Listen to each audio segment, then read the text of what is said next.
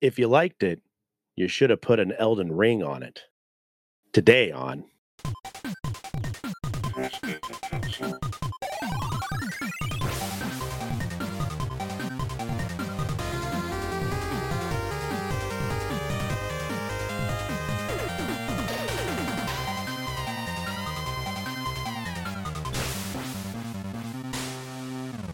All right.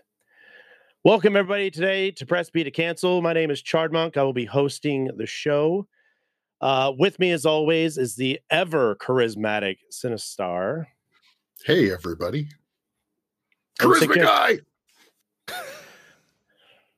I didn't expect that. All right. And the all-knowing and effervescent Sick Jake, sir. Hello. I'll have to look what that word means, but sure. Good to be here. I think it means airy and light. Oh, I don't know. That's not me. You know what else is airy and light? One of the greatest games to ever be released in the year 2022. Hitting the streets in late February of 2022 came a little-known indie game that nobody has ever played. The 25th, as a matter of fact, from another company that nobody knows about, From Software, with a little named Elden Ring. Elden Ring. Have you guys heard of this game, Elden Ring? Has anybody even heard of this game, Elden Ring? I'm here because I want to know what is Elden Ring.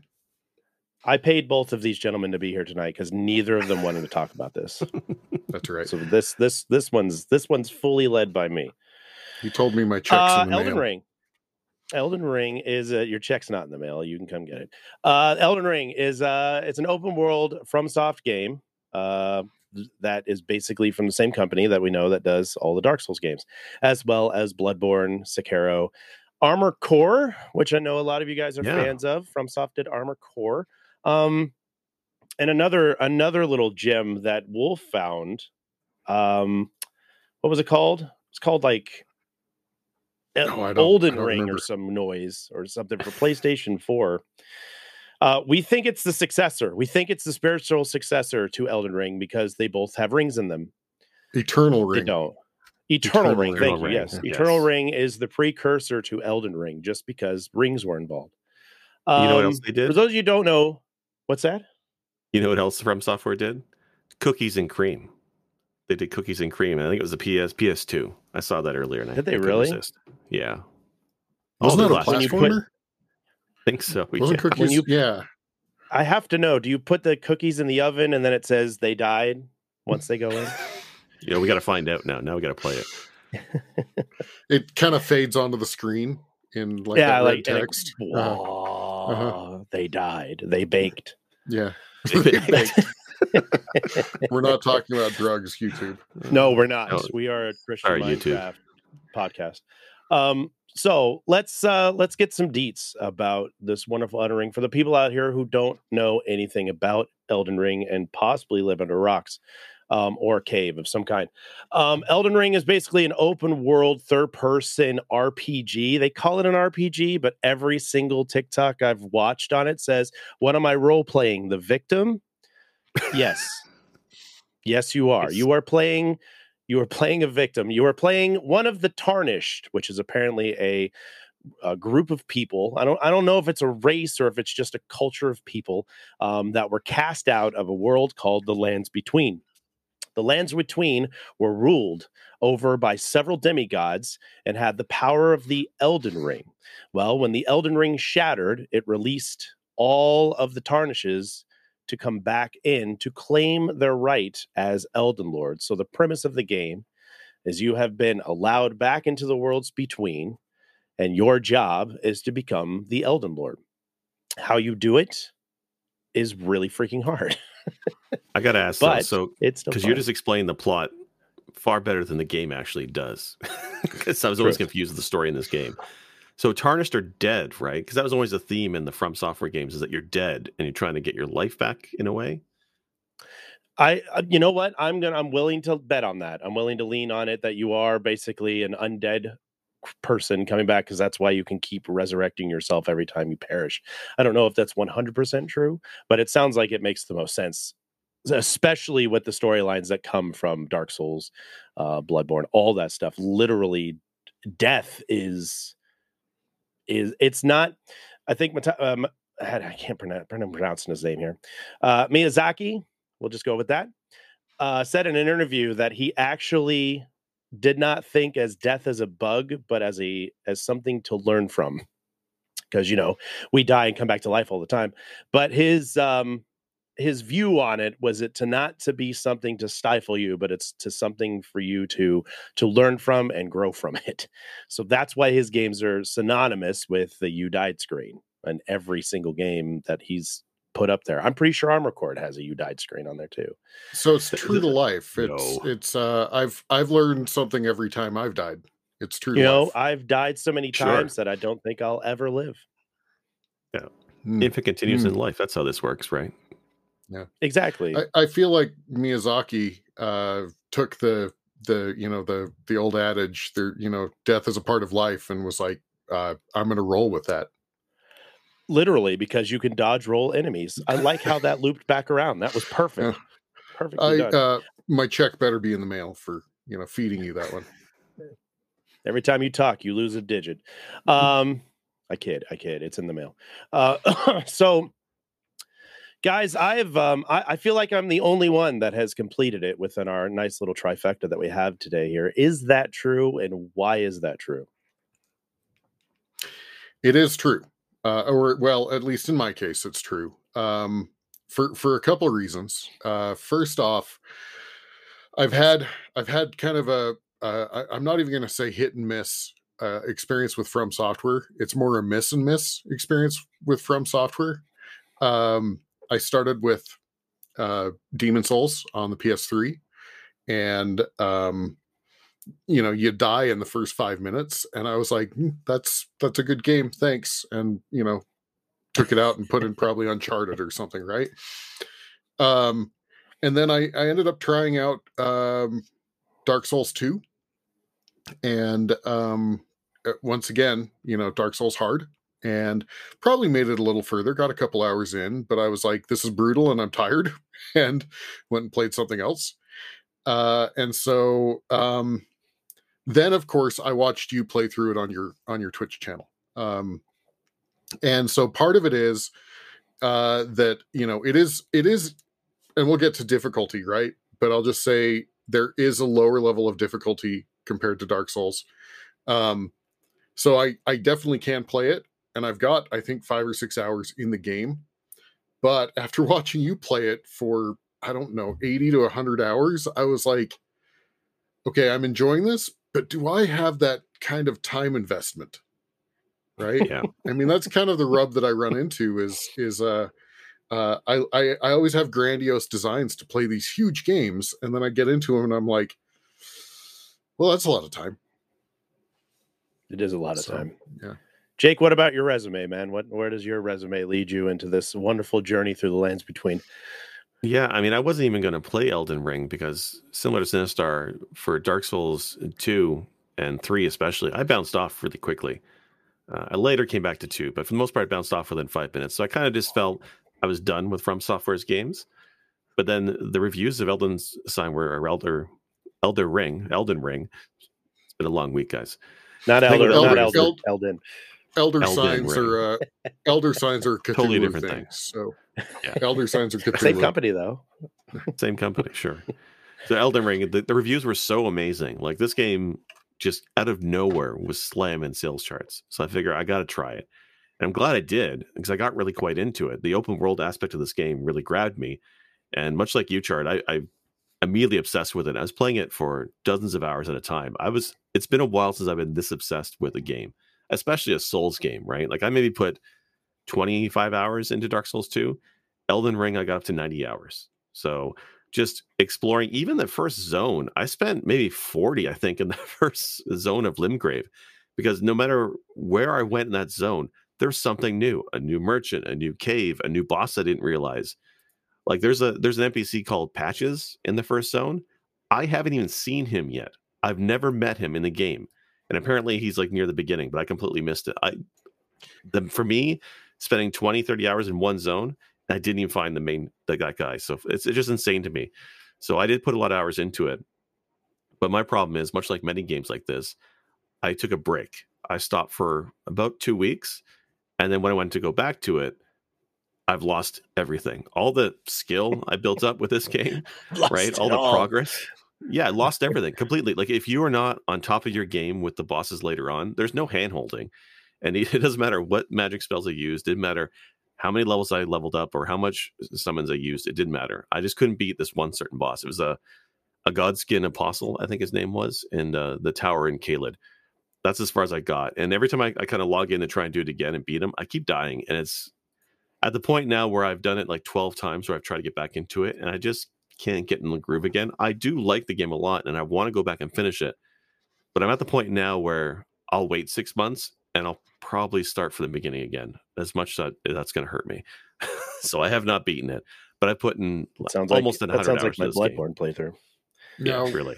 You brought up Patches. Patches has a little bit of a tie to other games, right? Yes, Patches actually, fun fact, Patches is in basically, I don't think he's in Sekiro, and if he is, I didn't find him, but he is literally in every Dark Souls game. I found him in Bloodborne as a giant spider, and he is also in Elden Ring. So he's kind of a running thing, but he does the same thing in every game where you talk to him and he talks to you real nicely, and then he tricks you. And then you either unlock a whole new area or you have to fight a boss that you didn't expect to fight or something like that. I'm going to flat out tell you guys, my first playthrough of Elden Ring, well, my only playthrough of Elden Ring, I killed him the minute I saw him. I'm 5 or 6 games in and done with his garbage. I'm done with I was about to ask. It's Patches. I stabbed him and was done. So I was about to ask on your next FromSoft game, if you see Patches, are you just going to like shiv? I don't know. I didn't know he was in Bloodborne, and I found him in Bloodborne, and I was like, I'll let him live. He is a giant spider, but I'll let him live. You're letting the giant spider live, but the guy in a cave, no, man, skewer him. No. How does that work? No, I don't trust people that live in caves named Patches. But he trusts spiders that are people. He lived in an academy, okay? He was amongst learned ooze blobs that are walking around, throwing vials of garbage at me. That's all true. All of that is true, actually. It's a true distinction of what's going on. So, with your guys' first initial startup, all these games start exactly the same way, right? You start up in an area, in a building of some kind. You wander outside. You're then enthralled by the enchantment that is the surroundings that you're in, and you take 5 minutes to go, this is beautiful, right? Absolutely. Then you proceed stunning. forward, and you see writing on the ground, right? Like any Souls game. And you read such clever adages, such as 2 fingers, but whole. Or things that are up against cliffs that say, jump. Yeah, leap of faith. You clearly should not be doing that. You're right. But I digress. Can you hold one So you second? move forward. Hit me. When you say secret ahead or a jump here, before you even see that vista, you're in the cave in the beginning. The tutorial area is in a pit that you literally have to go into. And when I first came up to that pit, there's text on the floor. It says secret ahead. I almost ignored it thinking, no, I know Souls games. I know this is a troll. I almost didn't do it. And then I thought, maybe I should. They wouldn't kill you that quickly, or they wouldn't kill you in the beginning of the game. And I'm glad I did, because that's what the tutorial is. And you could totally miss the tutorial if you think that text is a troll. I thought that was hilarious. That's actually very true, yeah. I read an article that said that one of the patches, they changed it so that there's more steering toward the tutorial, because a lot of people, I think, had the same response that you did. Yeah. Whoa, I didn't go through it. I missed the whole thing. But I mean, I was fresh off of Dark Souls 3, so it wasn't like I was going in totally blind like you guys were. I missed the whole. I had no idea that was down there. I, like you, thought it was death, and I went, no, I've played too many of these games the last 3 months. We're gonna just go right out that door. And sure enough, and that's where the joke for me comes from, because the tutorial's down there and you fight things in the tutorial because it teaches you how to guard, it teaches you how to parry, attack, blah, blah, blah. I never did that. So I went straight into the noise, which was fine. Not a whole lot changed between the two games. But you go you go through the Coliseum, you go up this ladder or up this elevator. Thank you. And you go out this door and you see the lands between. And I guarantee every human with eyes that function all said the same thing. It's gorgeous. Wow. Yeah. Yeah. It's absolutely gorgeous. Yeah. Absolutely stunning. You're led to an NPC that then tells you that you are maidenless and insults you, which is whatever. That's fine. Then you go, huzzah, let's go on an adventure. And you walk down a hill and you immediately get completely destroyed by the first boss of the game, which is the first enemy I encountered, the Tree Sentinel. Yeah. So I appreciate that. Being a fan of From Software and the developers of that literally they wanted, and now this is my total opinion. This doesn't mean anything. There may not even merit behind it, but I believed that they put this guy here so that you could think about how to get around it, because it is an open world game. And all of us that have played any of these Soulsborne games know that when you run into a boss, you got to take it on. You don't have to. You don't have to. You can say nope and peace out and roll out and go wherever you want. And I think that was kind of their signature way, but also kind of sliding in that you don't have to fight this dude right off the bat. And of course, all of us spent, well, at least myself, I can't say for everybody in here, at least spent 6 hours fighting that frickin' dude, only to not, or find a way to cheese him, which I did, because I can't move forward until the completion is talking into me.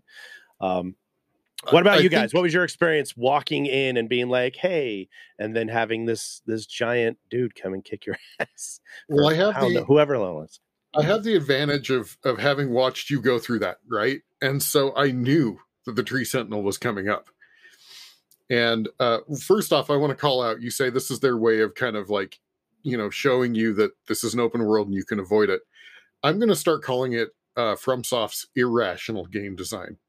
They force you into doing like a new methodology or a different way of doing it via irrational game design, right? Here's the thing that's going to murder you until you realize I can go around it. Yes.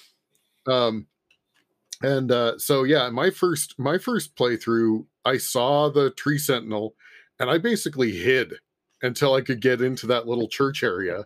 Right. Yeah. I just kind of kept skirting around him. And finally I was like, okay, I can get in there. I can talk to, it's a vendor or something in there. Right. Yeah. It's like a merchant in there. Yeah. Yeah. And so I ended up, I had the advantage of watching you go through that and watching you cheese it, which I thought was hilarious. You got to do what you got to do to get through. Talk to somebody that was like, use a bow. And so you're like, oh, okay, I need to use a bow. I was a samurai build. They gave me a bow to start the game, so I used it. That's right. I tried using a bow and I ran out of arrows in like 15 minutes. I'm out of arrows and like, well, there we go. So much like you, I did want to try and beat it. And what threw me off is I died instantly the first time. Yeah. But about 4 or 5 tries, I was actually doing pretty good, right? He's not that hard. He is hard, but not as hard as the rest of the game. But I was doing okay with it. And I thought, you know what? Maybe it is beatable and maybe I'll get something really great for beating him so early. I knew I could pass him. I can keep going, but I felt I could do it. And I'm glad I tried, because I would try and then I'd run back to the church, maybe talk to the merchant. I would do all that stuff. And it was then where I accidentally, by happenstance, stumbled upon Ranni, who's there. Is that how you say your name? Ranni? The Blue Witch. Yes. Yes, the Blue Witch, yes. If I wasn't sitting there grinding the Tree Sentinel for probably an hour, I would have completely missed her, and I would have missed one of the most important items in the game if I didn't do that grinding. So that's why I think, in a way, it is a tutorial for Elden Ring that was put there deliberately to show you that if you did grind it, your reward is a critical item if you hang out that church long enough. So, and that's the thing about it, is that they do sneak in. It feels like they sneak in a lot of stuff that if you're not open to like exploring and checking things out, you're going to pass right by it. And the item that you pick up is the summoning bell. It's the thing that allows you to summon the things to come and help you. Not only cooperative people. I think that's the furled fingers and whatnot. But this bell allows you to summon the ghosts that come and assist you. And I'll tell you what, I leaned on those things throughout the entire game once I got that bell and figured out how to work them. Right. Oh, huge. Wolves are MVP, right? I don't know, man. You get Black Knife Titch, then you're ready to rock. And the mimic one's good anyways, but I digress. People are gonna be like, what are you even talking about? So so there's another thing that I'm also kind of bothered by was during the playthrough, and I'm going to try not to spoil anything for anybody who is interested in playing this. And I would say this to even the most person that is absolutely no thank you and want nothing to do with it, to at least spin it up and just give it a try. It really is. Jake, like I said, Jake was the same way about it. Sinistar, not so much, but Jake was very much like, no, I want nothing to do with this. I don't like hard games, blah, blah, blah, blah. But he plays Mega Man 1, which is a very difficult game. So I don't know why people say that I don't like playing hard games, but they play retro. All right. I like hard games. I just don't like games that waste your time. And at times, Dark Souls waste your time.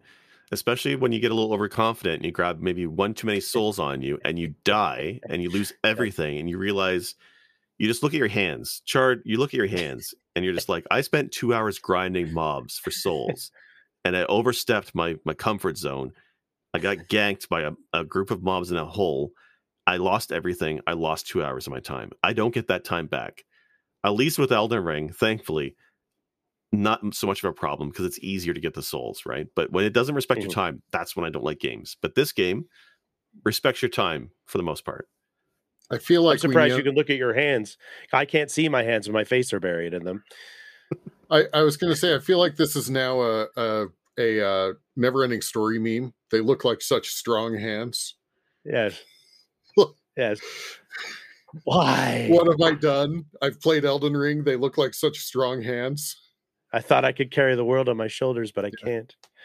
But anywho, I digress. Spin this up, give it a shot, but we'll talk more about what I think you should do about it later on. The problem with streaming it for everybody and having a lot of the people that are hanging out with us tonight or watching this or have listened to us, watched us do it, there are so many surprises in this game that it always just felt like no matter what corner you turn into, something was going to come and get you. Something, you would just be cruising through a lake, killing crabs, farming, because this game actually introduced a farming and help me out here, like an item creation system that they didn't have before, where you can make potions. Crafting system, which you could also miss. Actually, you could almost completely bypass crafting by accident if you're not observant, which is wild. You can literally play the game with none of the extra stuff that they introduced to the game.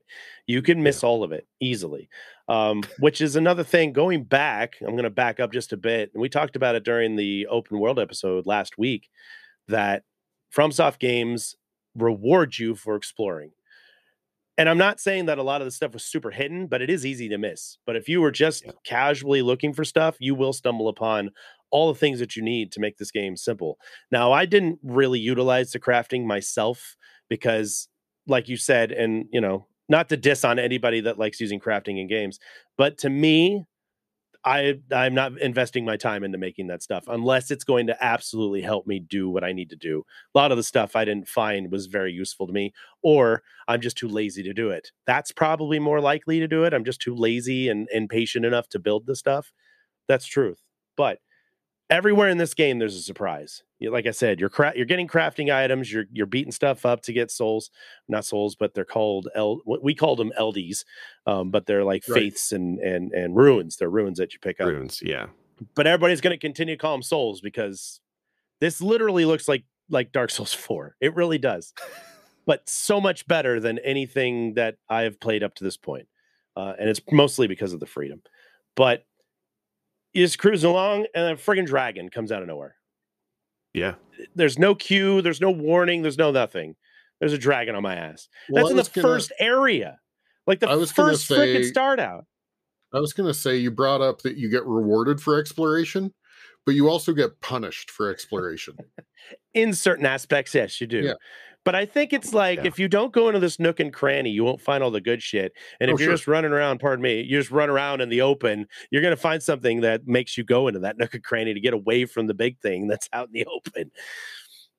Can I say one of the surprises? The biggest surprise for me, probably in the early game, and this is the early game, right? It's in the first zone, and there's like a underground area. I get down there. There's a chest. Great, chests are always good. I open it, and it's like a message pops up on the screen. Teleportation trap. Like what? What do you mean teleportation trap? And then I look at my map and a loading screen, and I'm in a mine somewhere way across the map. You're put into such a difficult zone, so far away. You're nowhere near your spawn point, and you're stuck there. And it got to the point where I couldn't get anywhere. I'm like, you know what? I'm just going to die and hopefully go back to my spawn point. But you don't. You're stuck in the mine, the hardest damn place at that level, and you can't do nothing but just slowly, repeatedly bang your head against the mine wall until you get out of there. That was insane to me, and I can't believe the game does that. And it's not just once.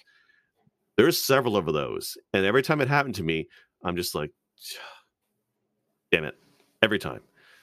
There's a reason the run meme was put into my channel, and it was because of that stupid cave. Yeah. That's all you got to do. You just run, find your way out and run. Are these the caves with the absolutely evil shrimp? Yes. Like crystalline. Yes, they're shrimpy things. Yeah. Yeah. And they it looks like they're shooting silk at you, but it murders you in one shot. Yeah. That one. It took forever to go back and find that place and level up and go beat it. And the boss in that dungeon is one of the worst creatures I've ever fought in any Souls game. It's terrible. But and that's the other thing. I'll just send you there for fun. Here you go. I love it. Hello, new players. That stuff makes me fucking die. I love that stuff. I think it's hilarious. But when you start out in the game and you first open the map and you're looking at the map, you're like, okay, this game seems relatively big size, but a lot of people were bragging about like it's enormous, and it seems like. But when you first start the game, you're like, okay, it's maybe maybe, right. And then you just keep going, and what they show you is not how it ends by any stretch of the imagination. The game is enormous and easily takes. Like I said, I think we fought everything or came damn near to fight everything at 145 hours. And that's with dying on repeat because there's a lot of deaths involved in that game. I would say you like 90+% of that game. Like I feel like it. Yeah. I feel like we came close. We took on a lot of the harder bosses and stuff too. And maybe we shadowed some of the stuff that we might have missed. What level were you when you finished it? I don't remember. I want to say I might have been in the 200s. Maybe. Wow. Okay. Either upper hundreds or lower 200s. The thing about Souls games, and this is relative with all of them that I've played, I don't notice what level I am. I'm so focused on my attributes that I don't even think about what the overall level is. And sometimes I forget that there's even like you're level 29 because every time you get enough to put something into something, that gives you a level. But I'm like, I need to get my arcane up. I need to do this to wield this sword. I need to get these weapons. I need to do all this stuff. So I might have been in the upper hundreds, lower 200s, probably by the time I finished. I was reading a thing yesterday, actually, that came up in one of my feeds about a player who purposefully tried to collect 1 billion runes. Because apparently like they thought that you could get to 1 billion, and they were thoroughly disappointed because you can get to like 999,999,999, and then it's like nothing more will populate. But it talked about how I think the level cap is something like 741, something ridiculous. You would never need 714 that, or something. Yeah, you wouldn't need it, but I mean, if people are playing new game pluses, then that stuff's just going to keep on rolling. If you think of it that way. I gotta wonder if that guy Let Me Solo Her is up in that range, right? He might be, or he just might be that good. I watched him; he doesn't take a hit, and it's not about like a lot of those guys. They go in there, they have minimal life, and they just know how to parry. They just know how to do it. I mean, heck, there were people that were playing this game doing no hit runs while we were still in the middle of the damn thing, and it probably had been out for like less than a month. And there's people out there posting their no-hit runs of every boss on Elden Ring, and you're like, I ain't got that kind of time. Like I'm willing to play it again, but I ain't got that every kind single of time. Yeah. So, but we should maybe, since I brought up Let Me Solo Her, should we talk about Mileena?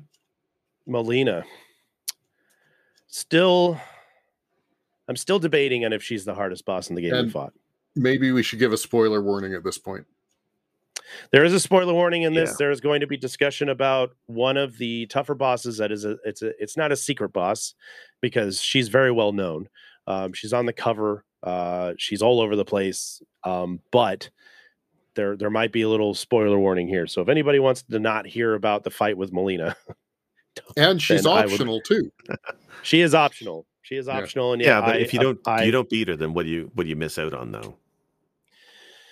You miss out on some cool stuff. She's got some cool weaponry and some cool spells that you can pick up. So another thing about Elden Ring is when, like Souls, when you beat something, you would get their soul, and you can take their soul.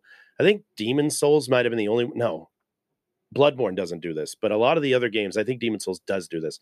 You can take a boss's soul to somebody in the main non-attack area or the common ground area, and you can either turn it into a weapon or an item or a spell of some kind. This does the same thing, but every boss you beat, they're called remembrances. So you take their remembrance back to the lady that translates the two fingers. Yeah. That's a whole nother thing. We gotta talk about the two fingers. We'll get to that. That's a whole nother story. Yeah. And you can get like maybe the weapon they were wielding that was really cool, or some kind of cool spell that they were using against you, and utilize it now. Or their armor. Well, actually, you get their armor naturally when you beat them. Oh, do you? You don't have to use the remembrance for that. Yeah, you have to buy it, but they unlock after you defeat a lot of those bosses. So Radahn's, Mileena's, and a bunch of other ones. Even the Rainy, the Blue Moon Witch that we fight, you can get her outfit too. So you miss out on a really cool spell that has this wonderful effect. That's the blood. It's not the blood loss effect. It's the what is the blood poison that they have called there? Scarlet Rot. Rot. It does the Scarlet Rot, which is another topic we'll discuss briefly here in a minute. Oh yeah. And then her really quick sword. So, spoiler alert about Mileena. If you don't want to hear anything about Mileena and you want to be surprised and live under that rock still, or be shocked when you fight it yourself, click mute for the next 3 minutes, or go away and come back minutes, or something. Yeah. Or mute us. I'll give you thumbs up when we're done talking about it so you can visualize it. So Mileena, you present yourself. It's the red-haired girl with the helmet with the wings on the back of it. She has a prosthetic arm.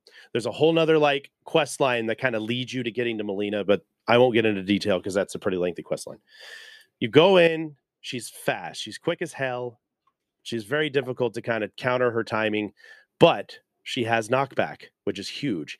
Every time you strike her with a weapon, she'll stutter for the most part. If she's in the middle of a windup, then she can some of the windups she'll fight through, but a lot of the time you can stagger her out of a windup.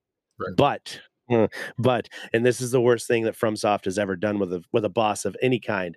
Every time she hits you or your mimic of any kind or shadow, she gets health back. She gets her life back. She has this thing called, I believe it's called the Swan Dance. I want to call it, it's the bird dance of some kind. And it's this very elaborate spoon move, hit a lot of times thing. If she hits you and you get sucked into that and you don't die, she'll get basically her entire life back if she's halfway down. So you fight her, you avoid getting hit. But again, the staggering is huge, especially if you have a weapon like the Moonveil or Rivers of Blood, which is the two best weapons, in my opinion, as well as most of the community, because they're broken as hell to use in the game. So you beat her first form, then there's a second form. Well, I was going to say, like, one of the things I noticed when you went and fought her is your strategy worked very well for her first phase. Like, your first time through, I was like, he's going to one-shot this. Because first phase, like, bam, done. I was like, way to go, Chard. And then... No, second phase. Second phase begins with the lady unfurling her wings and floating above you. The first phase starts off with you trying to figure out the timing of where she is going to impale you. If you do not get out of the way and you manage to dodge the attack, there is an AoE effect that not only will take your life down, but will give you Scarlet Rot, which then takes your life down even more. Then you have to get through that the rest of the fight, plus all of her other BS moves, plus her getting her life back every time she strikes you. It is a nightmare. But is her dive attack like the Crucible Knights fight? Because I struggled with the Crucible Knight for quite a bit. Yes. But is her dive like that? Yes. So it's like Crucible Knight kind of like the training of how that animation works. Mm-hmm. Yeah. So that's what the game does too. Is like earlier bosses have very similar move sets, but the later bosses string it all together in a combo. But you do get some training, I guess, on some of those attacks and animations. It's very true. With that, you can dodge it, but then there's with the Crucible Knights, you just roll out of the way, and then you can kind of get your footing back. But with her, you have to roll and then get out or keep rolling because that AoE effect will destroy you. I'll go ahead and thumbs up because we won't talk about Mileena anymore or spoil anything else about that. But I was going to say, and this is not a spoiler. This is not a spoiler, so your thumbs up is still valid. But do you remember how many times you fought her? Because I know that we ran a poll. And I think we ran the poll through like 40 attempts, and then we stopped running the poll. I stopped, and I think we ended at like 70 attempts. I think it took me 70 attempts to get her down. It took me at least 2-3 hour streams to do it, and then I think I did it on my birthday. I did it on my birthday stream. We got her beat, and that's the 24th of April. So I'd been playing Elden Ring from February 25th to April 24th, and still had the rest of the game to go. We played that game straight. I remember you reaching out to me in Discord and saying, offline, you're like, dude, I totally got her. I got her to, like, I had to quit because I didn't want to finish her off, but I was going to kill her. We're going to get her. Like, I remember that. You were so excited about it. Because I tested out I got the Rivers of Blood, and I finally leveled it up to where it needed to be useful. And I went in and I used that, and it annihilated her. But I literally was in the middle of the fight offline practicing this move, and I had to like hard close the game because she was like this close to dying. And I hadn't done that. I would have been like, oh, everybody would have missed it. I didn't record it. I didn't have anything going. I was just trying to practice to see if I can get the timing down and get all that stuff.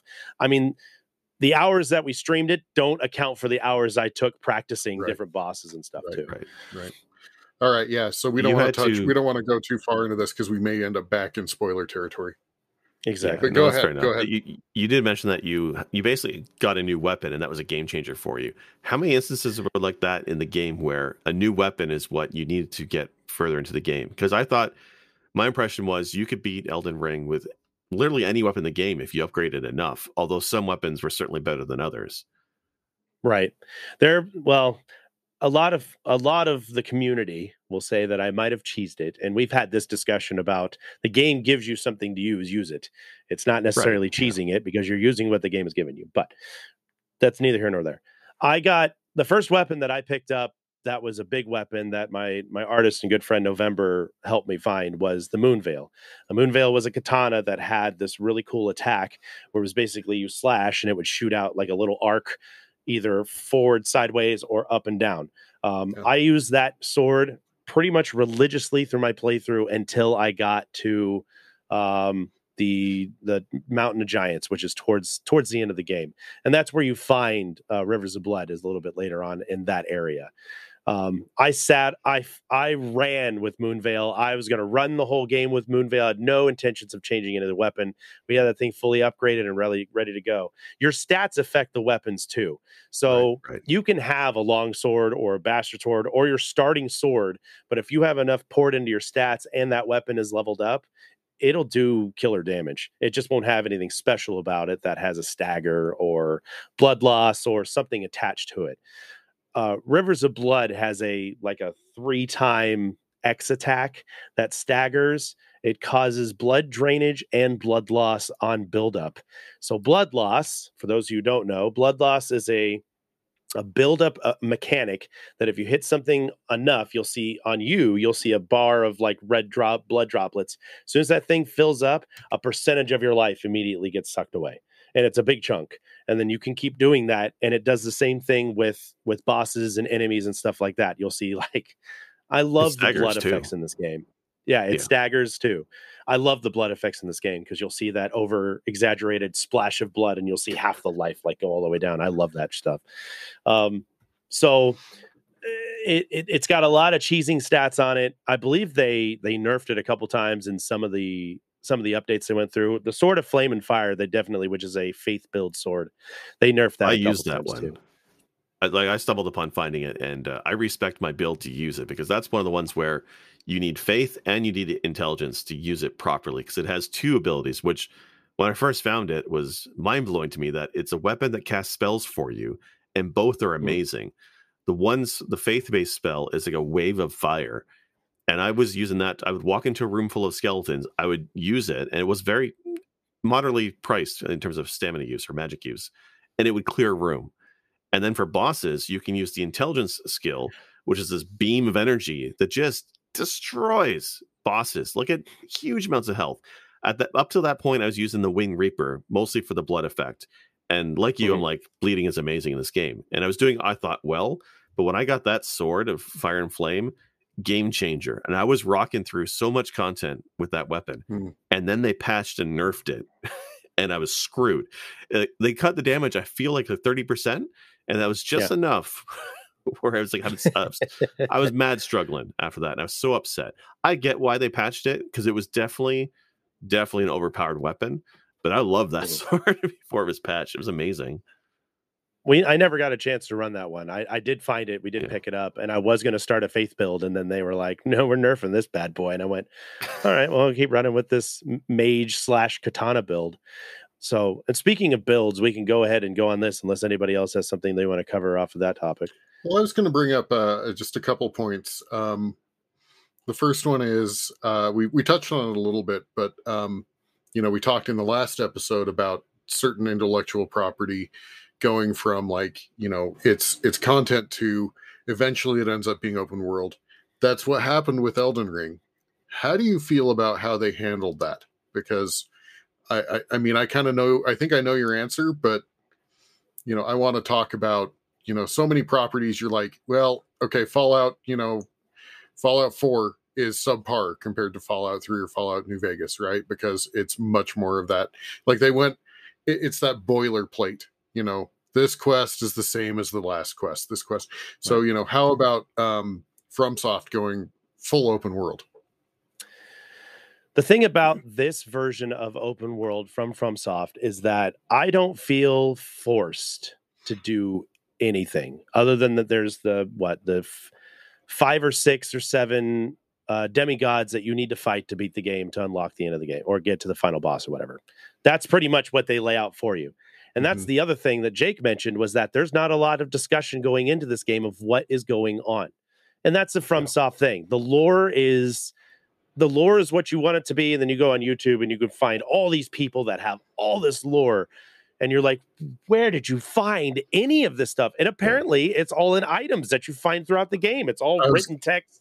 I was going to say they went and read every single piece, right? Yeah, they patched it all together and they're like, oh yeah, duh. And I'm like, who the hell is this person? It's like I'm watching Game of Thrones. But I don't know who any of these people are. So with them going open world and giving me the ability to do whatever I want, no one asked me. I mean, there's the side missions, but there's like that with Dark Souls. You find NPCs out in the world and you talk to them and you can progress their story. But you're not forced to progress their story. You're not told to do this. There's all these caves out there that we can explore.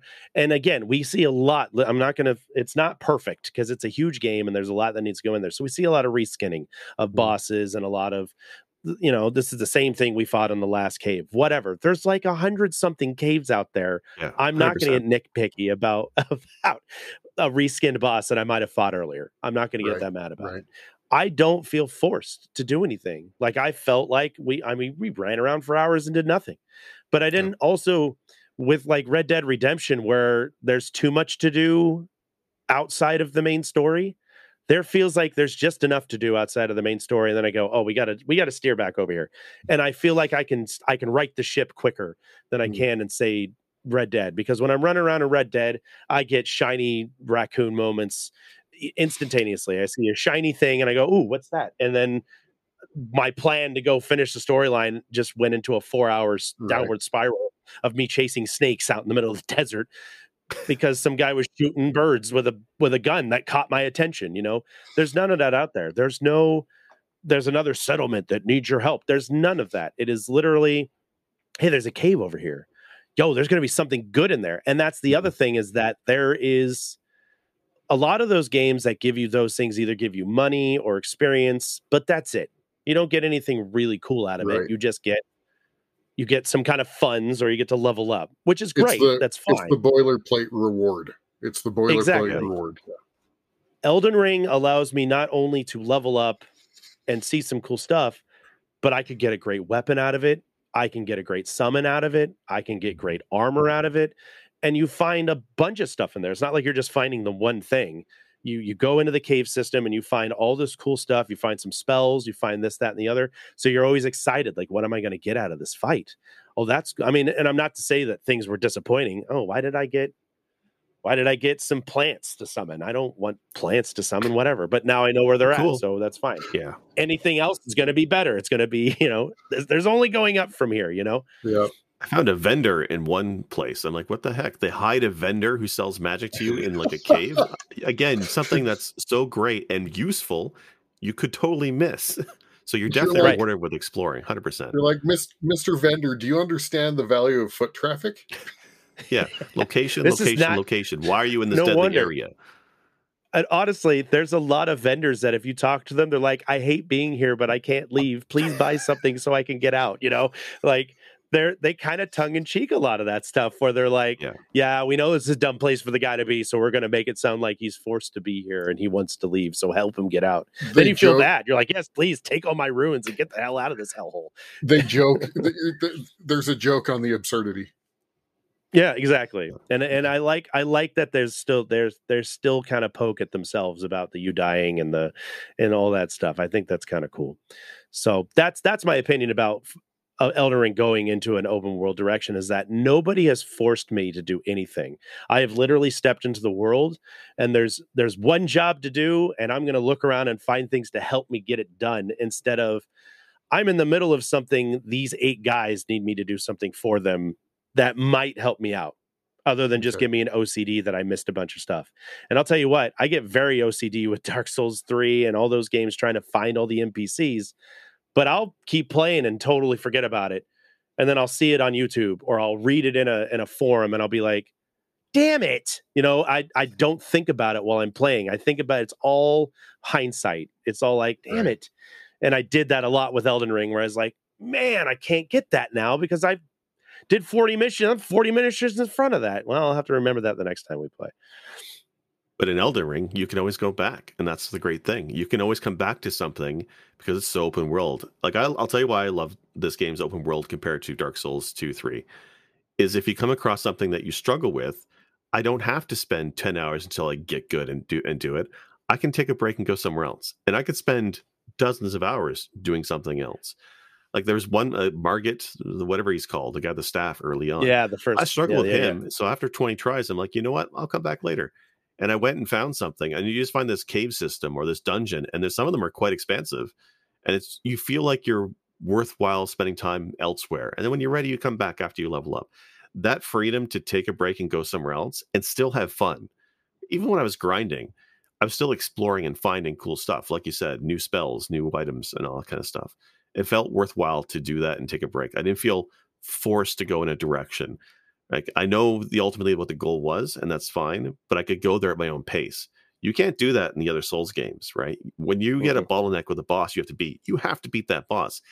And I think, if I'm not wrong, the other Souls games, enemies stop respawning after a point. So you're actually limited in the levels you can gain in the Souls game. That's crazy to me. When in Elden Ring, there's nothing like that. And that's why this game is, I don't want to say accessible, but it's more accessible for like more players and a wider audience, because you can tackle it in different ways at your own pace. And you don't get that in the other games. Right. And that's another thing that I liked about it was the build system. You got builds in all the other Soulsborne games. You can do whatever you want to build and start out how your things was. I started out as a samurai, like a lot of people did, because that was kind of an unheard of trait. So we thought that was cool. You know what I did halfway through the game?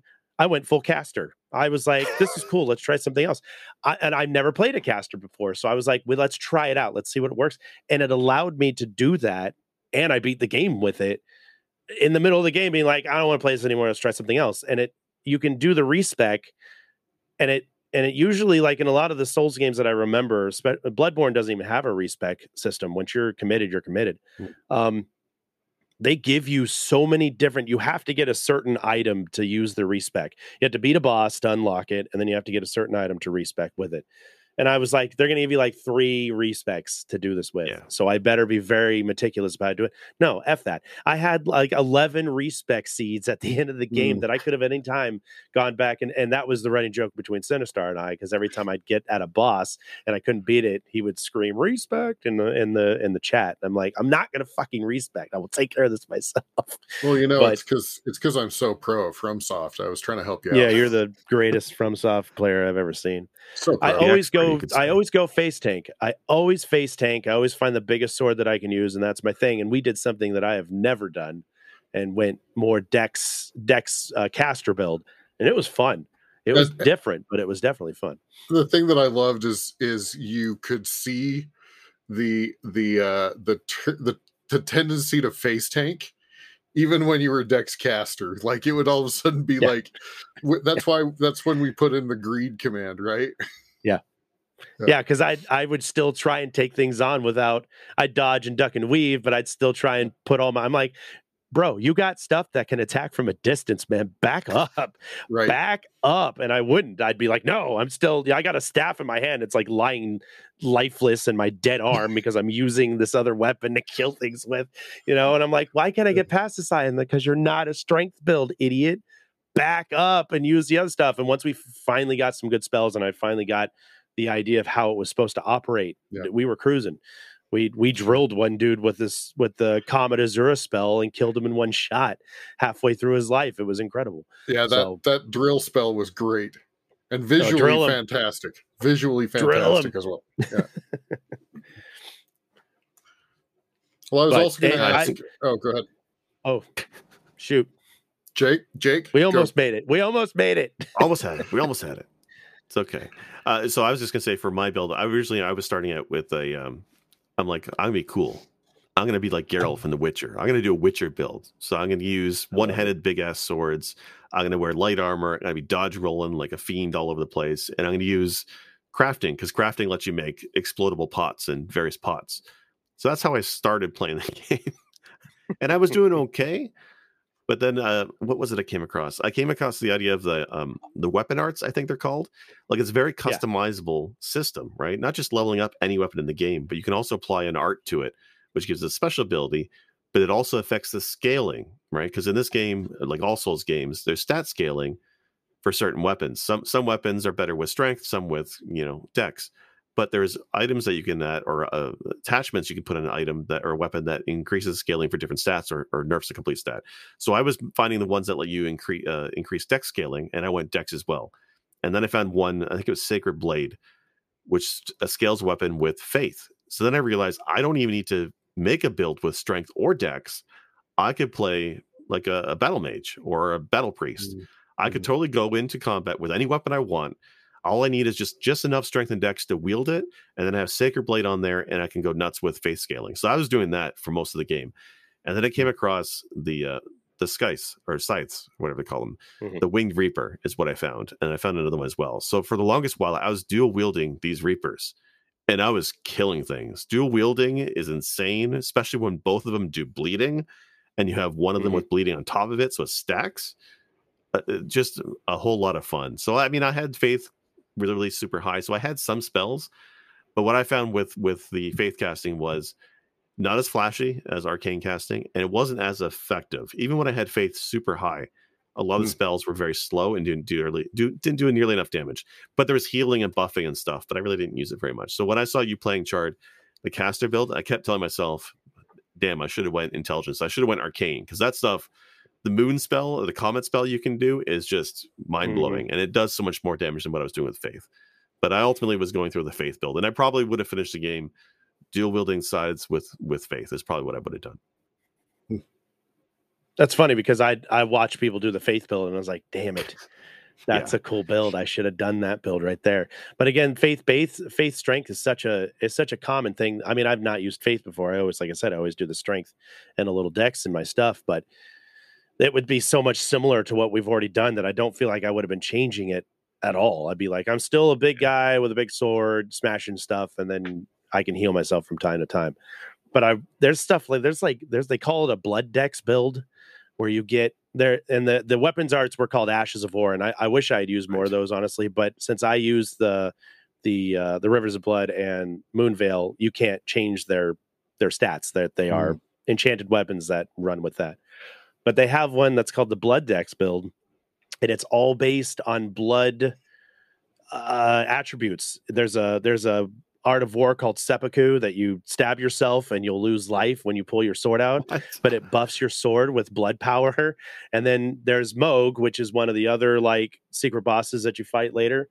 And he's got a bunch of different blood spells that he has, and you can take those blood spells and they're like, it's crazy. It rains blood on people, then it like catches on fire. Like there's all this crazy stuff you can do with the arcane and the blood stuff that I'm like, I want to play it again. Like I'm just talking about it right now. It's giving me the itch. It's a great game.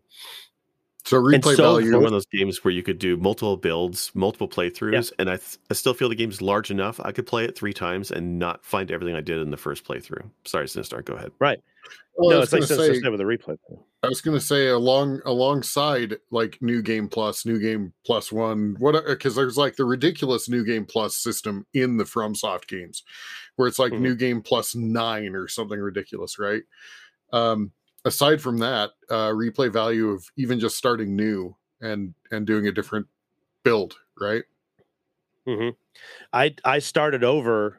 I did a replay on my own. Like I just kind of fired it back up just to see what was up.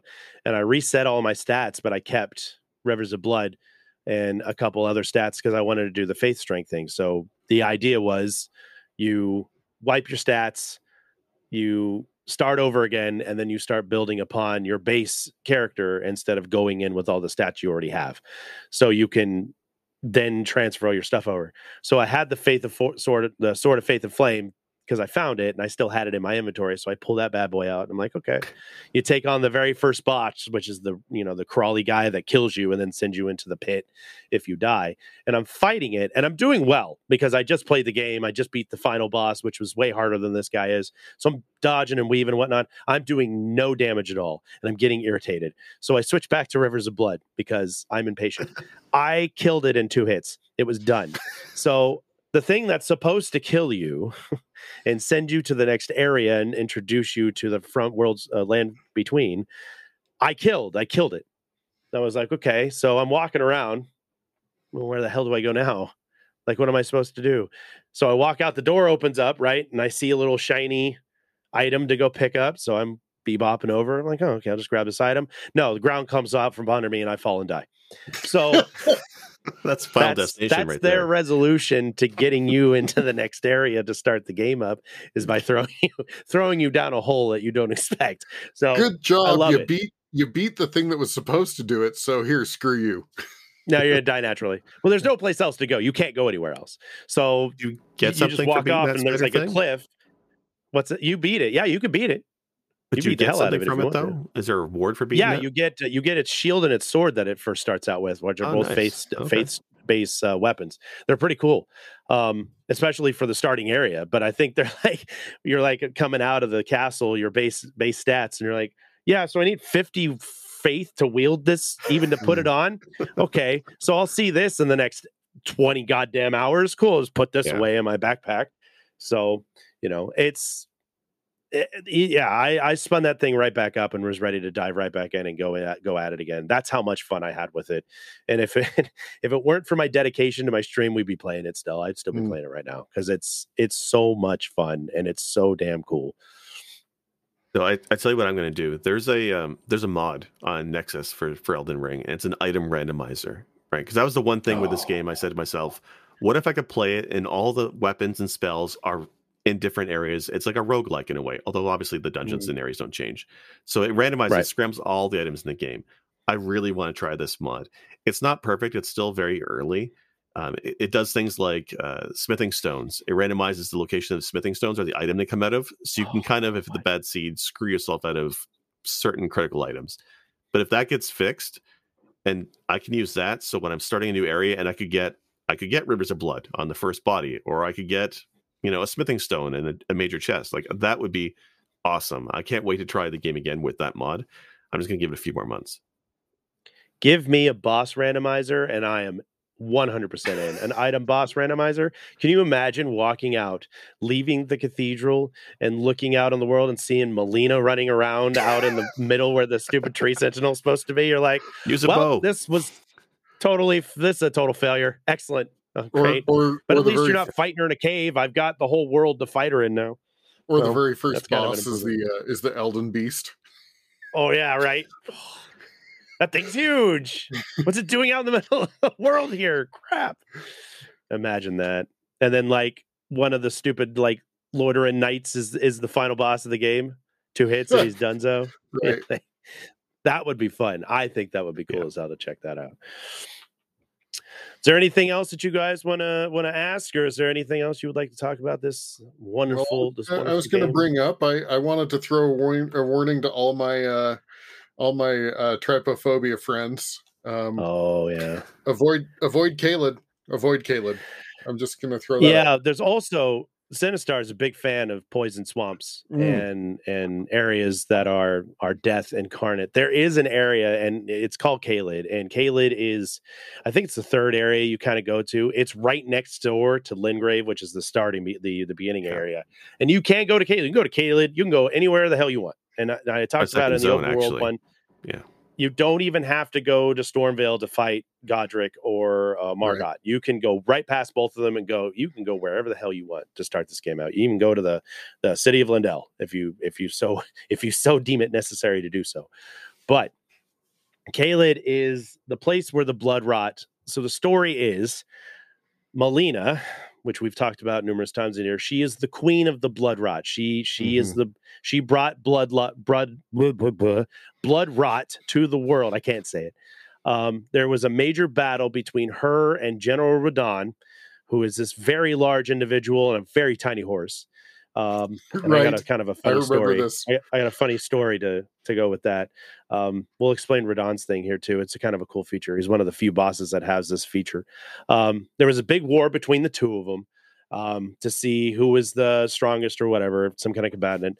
And she beat him because she infected him with blood rot, which blood rot basically eats you from the inside out. It's a poison that basically rots you away to you're nothing but a shell of your former self, and you go insane and whatever. It's Drano.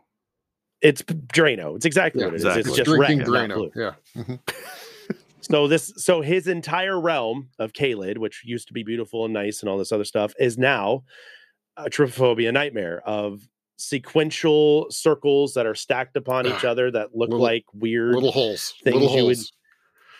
Holes. My wife has the same kind of fear about it. So yeah, trypophobia warning. If you're walking around Caelid, don't look at the plants too much because you will kind of get the heebie-jeebies. Yeah.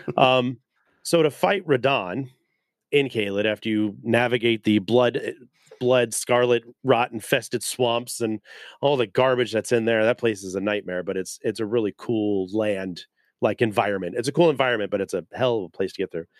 There's a festival that's going on, and you meet up with all these other warriors in Radahn's castle. And then you go in to fight Radahn at this festival, and you can summon NPCs to come and assist you in this all-out war. Now, this dude is enormous, and he has a stupid little horse that he rides. Horse. It's a little horse. Like, you wouldn't even know it's there unless you were on top of him, and you're like, dude, he's riding a horse, and the horse looks like sickly and dying. It looks messed up. It's that, like, whatever that Looney Tunes character where it's like the big guy on the little horse, right? Yeah, exactly. That's exactly it. Well, they actually have lore behind this whole thing. So I'm going to tell you it. It's actually kind of cool. So Radahn has gravitational magic. That's one of his powers that he has. He summons stones and he can lift shit up and throw it at you. He gets gravitational things that attach to his swords and make it stronger. It's a really cool kind of fight. You have this whole area that you're playing with, and he's running around on this little horse.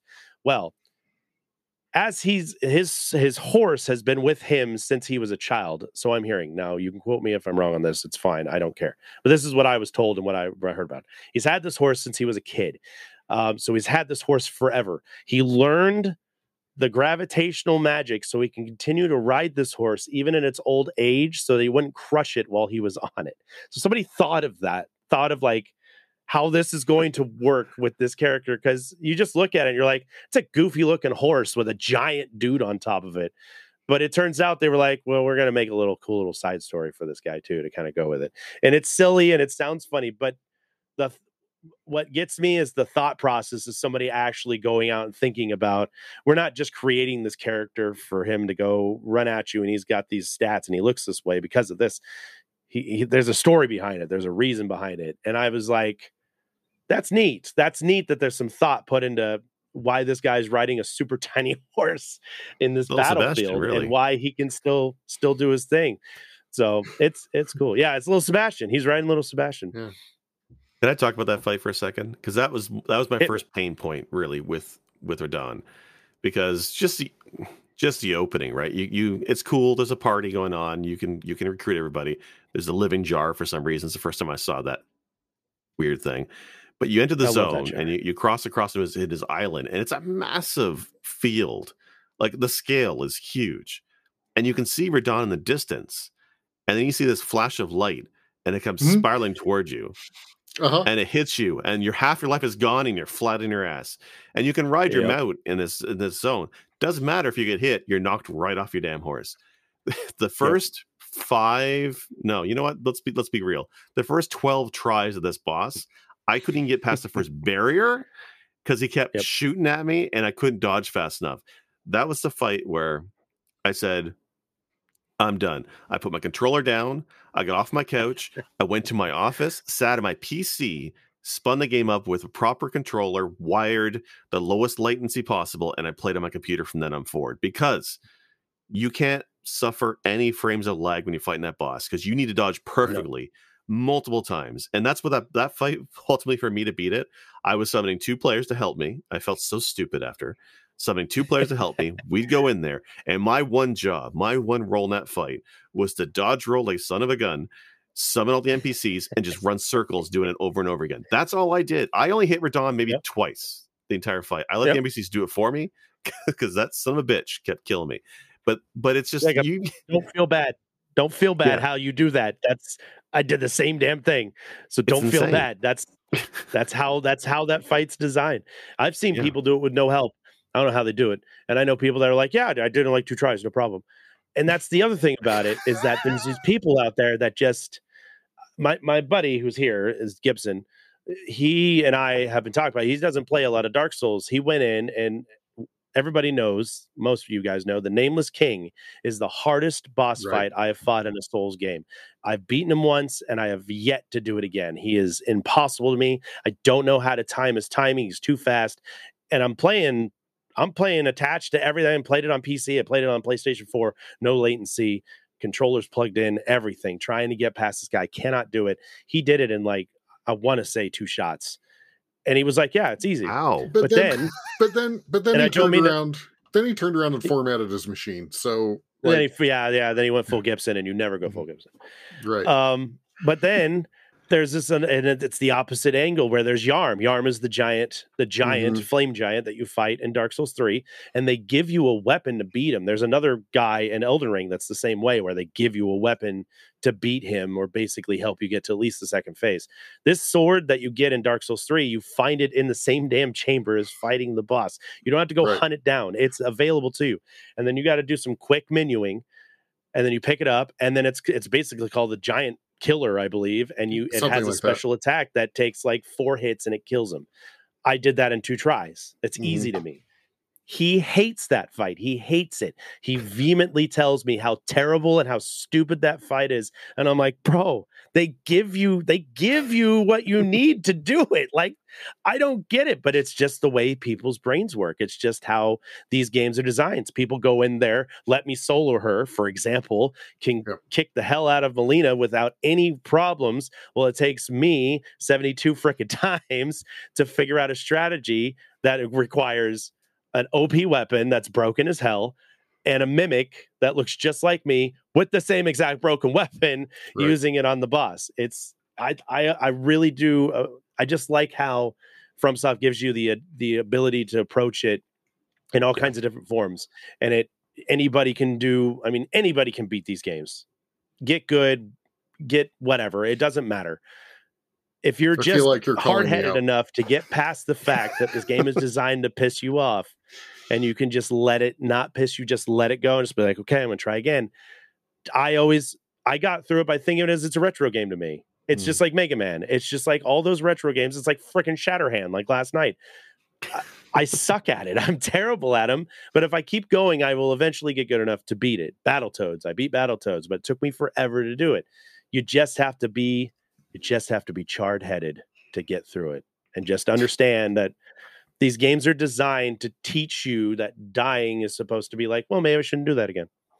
So let's try something different. It's funny you say that, because Darkest Dungeon taught me to embrace death. And I still get pissed at Elden Ring. There's permadeath in Darkest Dungeon, right? Oh yeah. Like the whole premise in Darkest Dungeon is don't get attached to your characters. Wow. Elden Ring is kind of like that, but then you keep coming back to life. Well, the thing with Elden Ring that's different than the Souls games is when you die, what have you really lost, right? In the other games, if you lost souls, I felt it was a big problem because it's a finite resource. Yeah. You can't grind forever.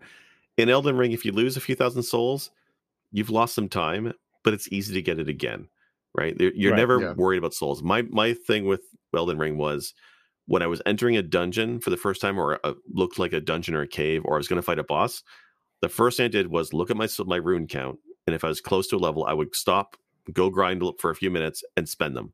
And I went in fresh with nothing on me. So if I died, I didn't care. Because the great thing about this game is, and I don't know if Souls did this, it's not the Signs of Grace, but there's like the statues that you respawn at.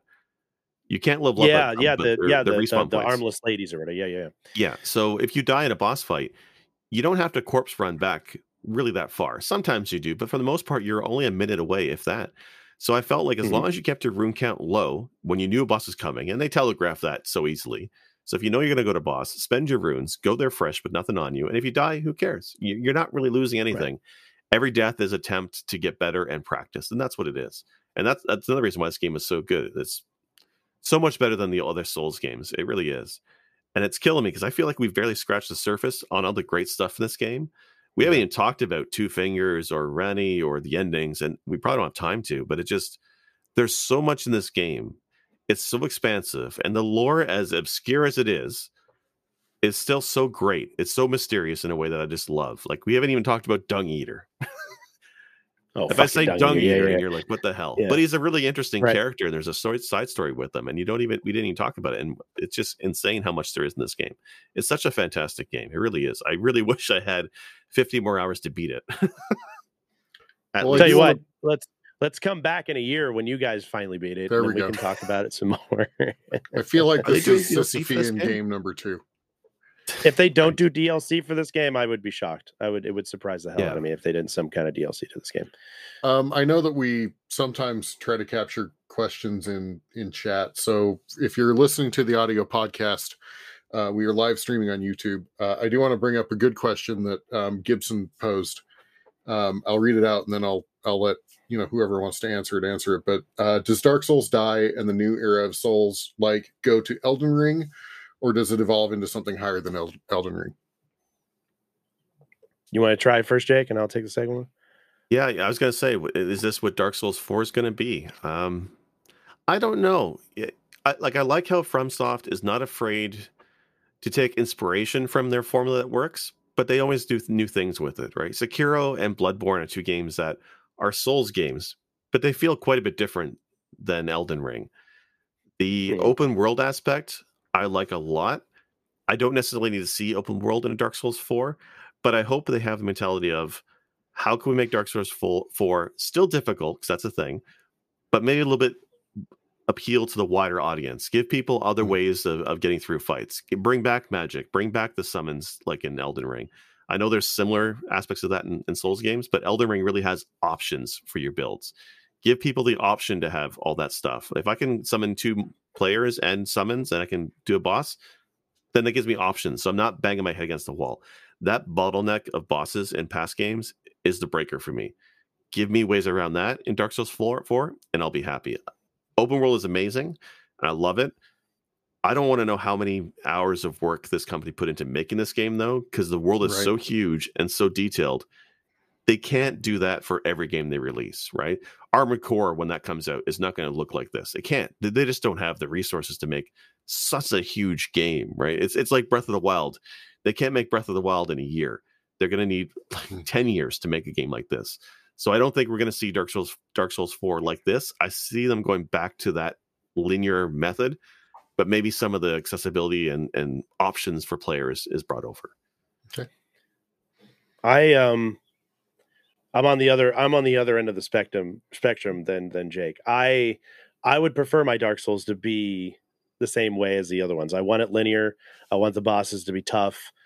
You can give me extra things to help me out if you want, or you can allow me to explore and find the weapons. That I do like about Elden Ring, but I don't want it to be open world. I think Dark Souls is so rooted in its really rooted in its lore. It's beautiful architecture. It's cool boss design, and it's really intricate fighting style. Same thing as Sekiro, and I'm finding with Bloodborne, very, very different but similar kind of styles. I think Elden Ring needs to be Elden Ring 2, if we ever see the day that comes out. That Elden Ring 2 can keep on to its open world format. We find a more decrepit Lands Between. The new Elden Lord has gone insane, which was your old character, or something like that, and you have to go and free the world. That would be cool as heck. But Dark Souls 4 needs to be linear. I need to be bottlenecked by bosses. I need to throw my controller on my desk and walk away for a few minutes, and then come back and say, well, you know what? Insanity is doing the same thing over and over again and expecting different results. We're going to do this again for another 70 goddamn tries until we're done with the stupid boss. I like that. I like the challenge because it challenges me to be better at these types of games. Nice. All right, guys. Awesome. Like you said, one last thing. Yeah. Hit me, baby. One last thing. I just want to show this. So I saw today that somebody, I mean, it's not a full game, but somebody took Elden Ring and did a Game Boy. I don't want to forget this. Yeah. So I'm going to show it real quick because we have to see this. Elden Ring on the Game Boy. Obviously, fan game. Obviously, it's janky. But guys, it's on itch. It's free. And it's a 2-button game. 1-button sword like Zelda. 1 button does the roll. And you guys can't see it right now. But on the stream, they're seeing gameplay of it. It's wild to see somebody putting the dedication of taking Elden Ring and doing a fan game like this. And they have a bunch of dialogue from all the NPCs are in here. There's a boss fight with Margit later on. It's so fantastic to play, and it's free. But the really cool thing is it's actually a Game Boy game that works on real hardware. If you're one of those few that has an analog pocket, or if you have a Mister, this will work on those systems. And it's just wild to me that this is a thing. Or spin it up in RetroArch. Yeah, and it works in your RetroArch. It does. I tested it. It does work on RetroArch. Anyway, sorry to interrupt, but yeah. No, you're good. You're good. I'm looking at it. I got it up over here, and it like not only does it look like Final Fantasy Adventure, it does look like the beginning area of Elden Ring. It really, yeah. I mean, as 2D and over top view as it can be, I'm looking at it going, that's what the starting area. Actually, they did a great job of it.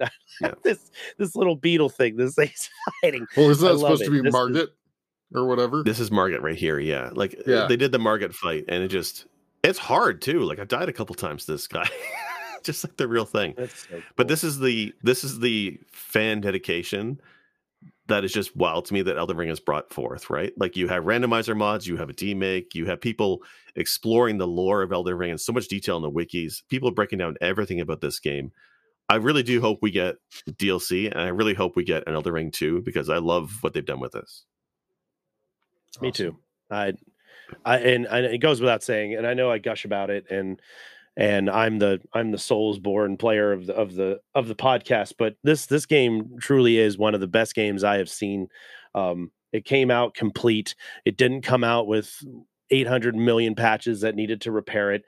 Yeah. There were some buggy issues, but there's always going to be a bug here and there. But sure, for the most part, it was a complete version. It was like Tiny Tina or Terrible Tiny Tina's Wonderland. Both came out complete with no crazy DLC to fix the game. These people have taken care of their customer and have released a product that is not only fun and exciting, but it is completed. And now we're like sitting here going, when can we get a little bit more? When can we get some DLC? So anything. Give me like 5 more bosses to fight. And when they do release DLC, it's not going to be like, we give you 2 extra bosses. It's going to be like 2 extra bosses and like 20 new dungeons to go through and new weapons and whatnot. So it's when it's done, it's going to be done right. And it's going to be really good, I think. Guys, this has been a fantastic discussion, and I'm really glad to have your guys' opinion and let me gush a little bit about a non-retro game for a little while. I promise we'll go more in a retro direction from this point on until we talk about things like Gary Oldman and peanut butter sandwiches and macaroni with chicken strips. And bidets. And bidets, yes. They're not to spoil. Not going to give any spoilers away for next week, but we are getting back to retro next week. That's what we are. Well, actually, we are. It's going to be a real fun episode. Actually, for that, and we might as well, if you don't mind me just giving off where you can listen to Press B. So, Press B to Cancel is an audio podcast. You can find us on Apple and Google Podcasts. You can find us on Stitcher, Amazon Music, iHeartRadio, all these places, as well as live on YouTube on Friday evenings at 5:30 PST or 8:30 Eastern.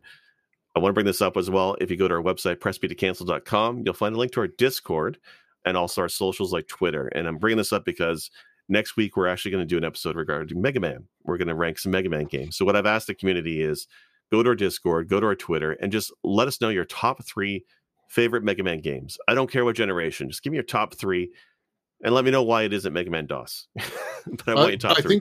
We're going to compile a list for this episode. I think we are trying to restrict it to platformers. Right. So what I'm doing is just asking for 3 in general, and then we'll divide it up in episodes later. Okay. So because I want to hear the links. So very cool. True. I mean, there's a plethora of those out there, so that'll be good to go. Speaking of plethoras, guys, are there a plethora of locations that they can locate you at Sinistar? Where can we find your beautiful face at? Always right. Well, not always. Most weeks right here. I'm also on Twitter, Sinistar77, and on Twitch, Sinistar77. Yeah. And Sick Jake, where can they see that beloved Punim? Well, I am Sick Jake, and you can find my Effervescent Attitude on Twitter and occasionally on Twitch, SICJAKE. I'm never going to be able to host a game ever again. This has been a great one. This has been a great one shot, guys. Thank you. Appreciate it. How about you Effervescence host of Glory, Chardmonk? Where can we find you? You can find me on the internet. I am on Twitch at www.twitch.tv/Chardmonk. You will see me on there Thursdays through Sundays. You can hit me up on Twitter. You can hit me up on Instagram, TikTok, and you will more than likely see me here every Friday. Again, 5:30 Pacific Standard, 8:30 Eastern Standard Time. Guys, thank you so much. This has been fun. Thank you, everybody, for coming and listening, talking about a very, very cool game. If you have any interest in try it, please. And I hope this podcast helped drive you in that direction to go pick it up, give it a spin, or if you put it down, give it another shot and see what you think. This has been Press B to Cancel. If you liked it, you should have put a ring on it. And a commando? I'm trying to be Wolf. Stalwart attempt. Stalwart attempt. I tried. Nice try.